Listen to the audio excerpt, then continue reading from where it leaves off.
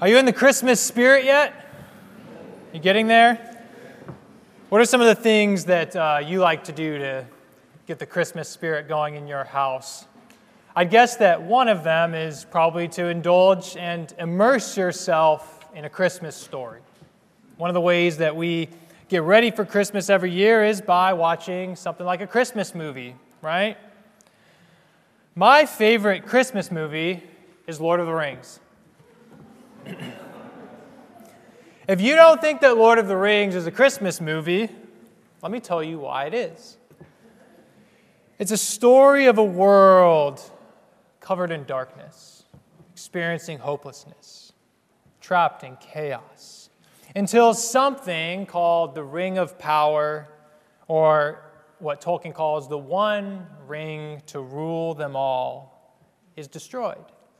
But also, it's a story of a great king who is crowned and is king over all the earth. He defeats the enemy, the armies of the enemy, pushes back the darkness, and ushers in an age of great and lasting peace. This king is not a tyrant. He's a peacekeeping king. Friends, this is the story of Christmas, is it not? Because it looks to the hope of light shining in the darkness. It looks to the coming of a great king, to the powers of evil being vanquished under the king's reign. And it looks to an age of lasting peace. Friends, this is the Christmas story after all. And Advent is the awaiting and the preparation of the arrival of the one king to rule them all. And he will usher in an age of lasting peace. Maybe you don't like Tolkien, but something that you probably can relate to is the longing and the need that you feel for peace. We all long for a day when darkness and evil are vanquished, for all that is wrong in the world to be undone and put to right. For the hope we see in fairy tales, friends, to be a reality for us. For peace to reign and to rule forever. The great thing is, friend, this is not just a fairy tale. The Bible is a story of this great coming king. One who is foretold and prophesied thousands of years before his coming. It's a story of a king who will reign and bring an age of peace, vanquishing all his and our enemies, and who has now begun to establish his reign. If you're saying, who is this king? How do I know what he's like? Well, let me show you from Psalm 110, and by just simply pointing out three things about what this king will be like, and I'll show you why it's Jesus. So the first thing you'll see and that we get out of who is this king from Psalm 110 is that this king will be divine. Look down at verse 1. It says, "The Lord said to my Lord, sit at my right hand." Notice there's a couple things going on here. There's two lords. So we have to answer that. And this is also a psalm of David. David is the king of Israel writing this. So let's unpack this. First, the two lords. The first Lord is the Lord. That is God himself. That's the first Lord. You'll notice it's probably in all caps in your Bible. That signifies the personal name of God, Yahweh. That's the first Lord. The second Lord is David's Lord. This is someone that David acknowledges is greater than he is, and who will sit next to God and rule at God's right hand. Which is a way of saying David's Lord will rule with God. So you ask, who is David's Lord? Isn't David the king of Israel? Whom would he call Lord? Well, it's a good question. To get the answer, we need to look at Matthew chapter 22. In Matthew 22, Jesus is having a discussion with the Pharisees, and he asks them a question. He says, whose son is the Christ, or the Messiah, the divine, or the Messiah who was prophesied to be the King of Israel, who would come and free Israel from oppression and deliver them their salvation. Whose son is the Messiah? And the Pharisees give the right answer. The Christ is a son, a descendant of David. So Jesus asked them the same question that we're asking here about Psalm 110. How then can David call anyone his Lord, especially one of his descendants who would have been born after him? You see, in Jewish culture, no one would call one of their descendants their Lord, let alone the king call one of their great-great-great-grandchildren their Lord. See, friends, the only way this is possible is if the Christ, the Messiah, is divine, which would make him greater than David, even though he would come after David. You see, friends, for David to say this, his Lord must be much more than a mere human descendant, and he must be greater than any and all earthly and temporal kings and kingdoms. So let's apply this to you and I. It begs the question, are there lesser kings and kingdoms that we've put our hope and allegiance in that have caused us to miss the one true divine King? This is what Jesus is asking and saying to the Pharisees. He's saying, you have false expectations and hope in a lesser king. See, the Pharisees wanted political domination over Rome. They wanted to overthrow Roman authorities and the Roman government. But Jesus is saying the true king is divine. He does not establish his kingdom here on earth. In other words, Jesus is saying to the Pharisees, you are thinking too small. Jesus is pointing the Pharisees to what David wrote. He quotes Psalm 110, that David called the Messiah, the Christ, him, Jesus himself, Lord, because he's greater than David. And Jesus says, I am this divine king.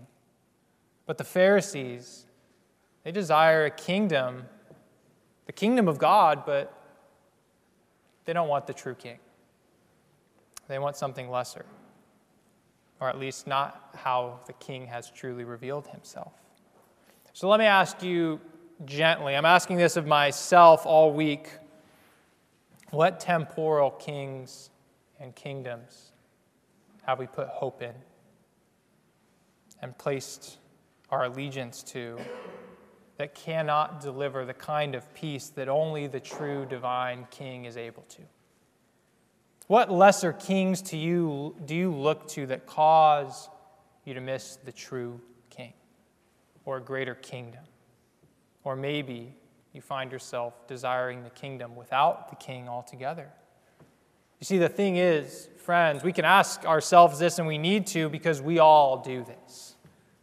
It's the root of idolatry, to make a non-ultimate thing ultimate, even if that thing might be good in some ways.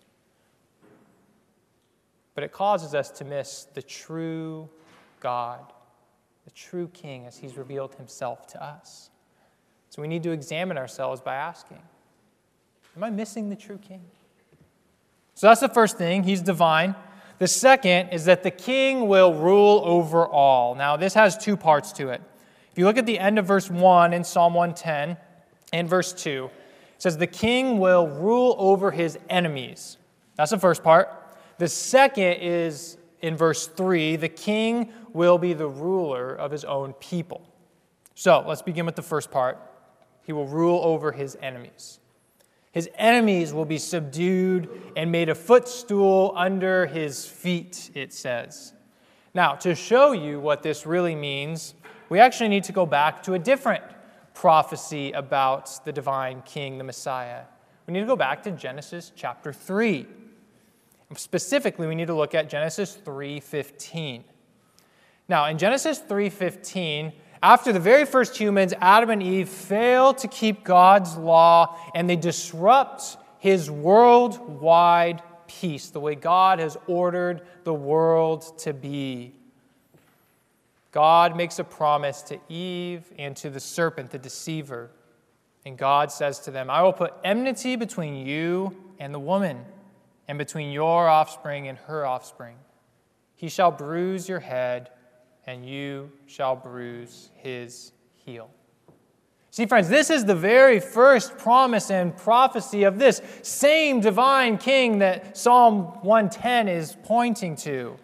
He will rule over all. He will subdue all his enemies. Anyone who opposes and seeks to subvert his kingdom will not stand a chance against him. They will be crushed under his feet. Look at the end of verse 1 in Psalm 110. It's a very redundant verse in Hebrew, actually. It literally translates, until I make your enemies a footstool under your feet. The Apostle Paul in the New Testament points out in Ephesians 1 and 1 Corinthians 15 that this is Jesus. It says, God put all things under his, that is Jesus' feet, and made him head over all. Jesus fulfills and will fulfill both Genesis 3 and Psalm 110. And something important that we see in Psalm 110 is that he actually rules in the midst of his enemies. Look at verse 2. That means that while he reigns and subdues and rules over his enemies, there is a clear time when the enemies of God may even seem to be flourishing. And yet, David says in verse 2, the king is still reigning, ruling, subduing them in the midst of them. What this means for us is that while the curse of sin still plagues you and I in the world that we live in very much, sin and God's enemies may seem to have a stronger foothold at times than God's kingdom even. But what you and I can see that David couldn't, that Adam and Eve couldn't see, is that the head of the serpent has been crushed, meaning the defeat of the deceiver's enemies is imminent. It's already begun. This is part of Psalm 110 that is yet to be fulfilled for us, however. That while the defeat of God's enemies has begun in Christ and is sure to be completed, look at verse 4. He will not change his mind. You and I, we living in the in-between, we anticipate the return of the King to finally vanquish his enemies, making them a footstool under his feet. And yet he reigns. Jesus, friends, reigns in the midst of them now. And I'll show you how he does that in a little bit. But this means that there, friends, is nothing to fear. Nothing will stand against Jesus' church. Nothing will threaten his coming kingdom, no matter how dark things may seem at times. Now, that's the first part. The second part is verse 3. He will rule his own people. Look, it says, your people will offer themselves freely. Meaning that once God's own flock see his majesty and his glory, they will willingly come and bow before him and worship him. This is Jesus' people offering themselves to the kingdom of God freely. But notice verse 3, from the womb of the morning, the dew of your youth will be yours. What the heck does this mean? The womb of the morning. David is saying the start of each day begins in the east. The sun rises and it begins every new day. It breaks the darkness of the night and reveals the newness of the morning, of the day. And the dew from the cold of the night is also revealed, which gives and sustains life. Think of David living in Israel in the desert. There's not a lot of water. The dew sustains and creates life. It's saying that the Lord rules his own people by transforming them, by transforming each each of them, each and every day, with every new sunrise, and sustaining them by the dew of the morning. But it also means that God's people are numbered like the dew. They're more than you can ever comprehend or count. In other words, there are so many of God's people being transformed each and every day that it's far beyond what any of us are able to comprehend. God's kingdom is full of new transformative life, friends. This is his kingdom. This is his reign. Like the life that the morning gives each and every day, transforming everything, shedding light on everything, breaking the darkness every day, sustaining life every day, bringing new people who were not once a part of his kingdom into his kingdom each and every day. He's creating new life, friends. But most of us sleep through the sunrise. We don't always see it. And yet God is at work. God is at work in a transformative kingdom. So bringing these two things together, what I want you to see in Psalm 110 is that Jesus' kingship, his reign, is not coercive. It's propelled by his beauty and his majesty that leads his own flock willingly to come to him, willingly to come and bow before him in worship. Because we've been given new life. We've been transformed. We're sustained by him. Jesus' kingship and his kingdom is a transformational one. And it's far less obvious than we often are able to realize. But this is saying here in this text, have hope. Have hope. Not only is he reigning now, but he's reigning every day. He's transforming things every day. It's ongoing. He's numbering his flock far beyond what any of us can comprehend. And this is taking place like every sunrise. So that's the second thing. The final thing I want to show you is that the king will bring peace. The king will bring peace. Now go down to verse 4. It says, "You are a priest forever after the order of Melchizedek." Now, Melchizedek, I don't have a lot of time to unpack him, but he is both a king and a priest in the book of Genesis. He's the king of Salem. His name means king of righteousness. And there's a lot here, but what I have time to show you is two quick things. First, the priesthood of Melchizedek is the greatest priesthood in the Bible. And second, Melchizedek is both a priest and a king. So first, Melchizedek is the greatest priesthood in the Bible. What I simply have time to point out to you, and what's helpful for our purposes here in Psalm 110, is that Melchizedek is a greater order of priests than the Levitical priesthood from the book of Exodus. The tribe of Levi is where the priests would come from in the life of Israel. We see that in Exodus, in the life of Israel. Melchizedek is long before them.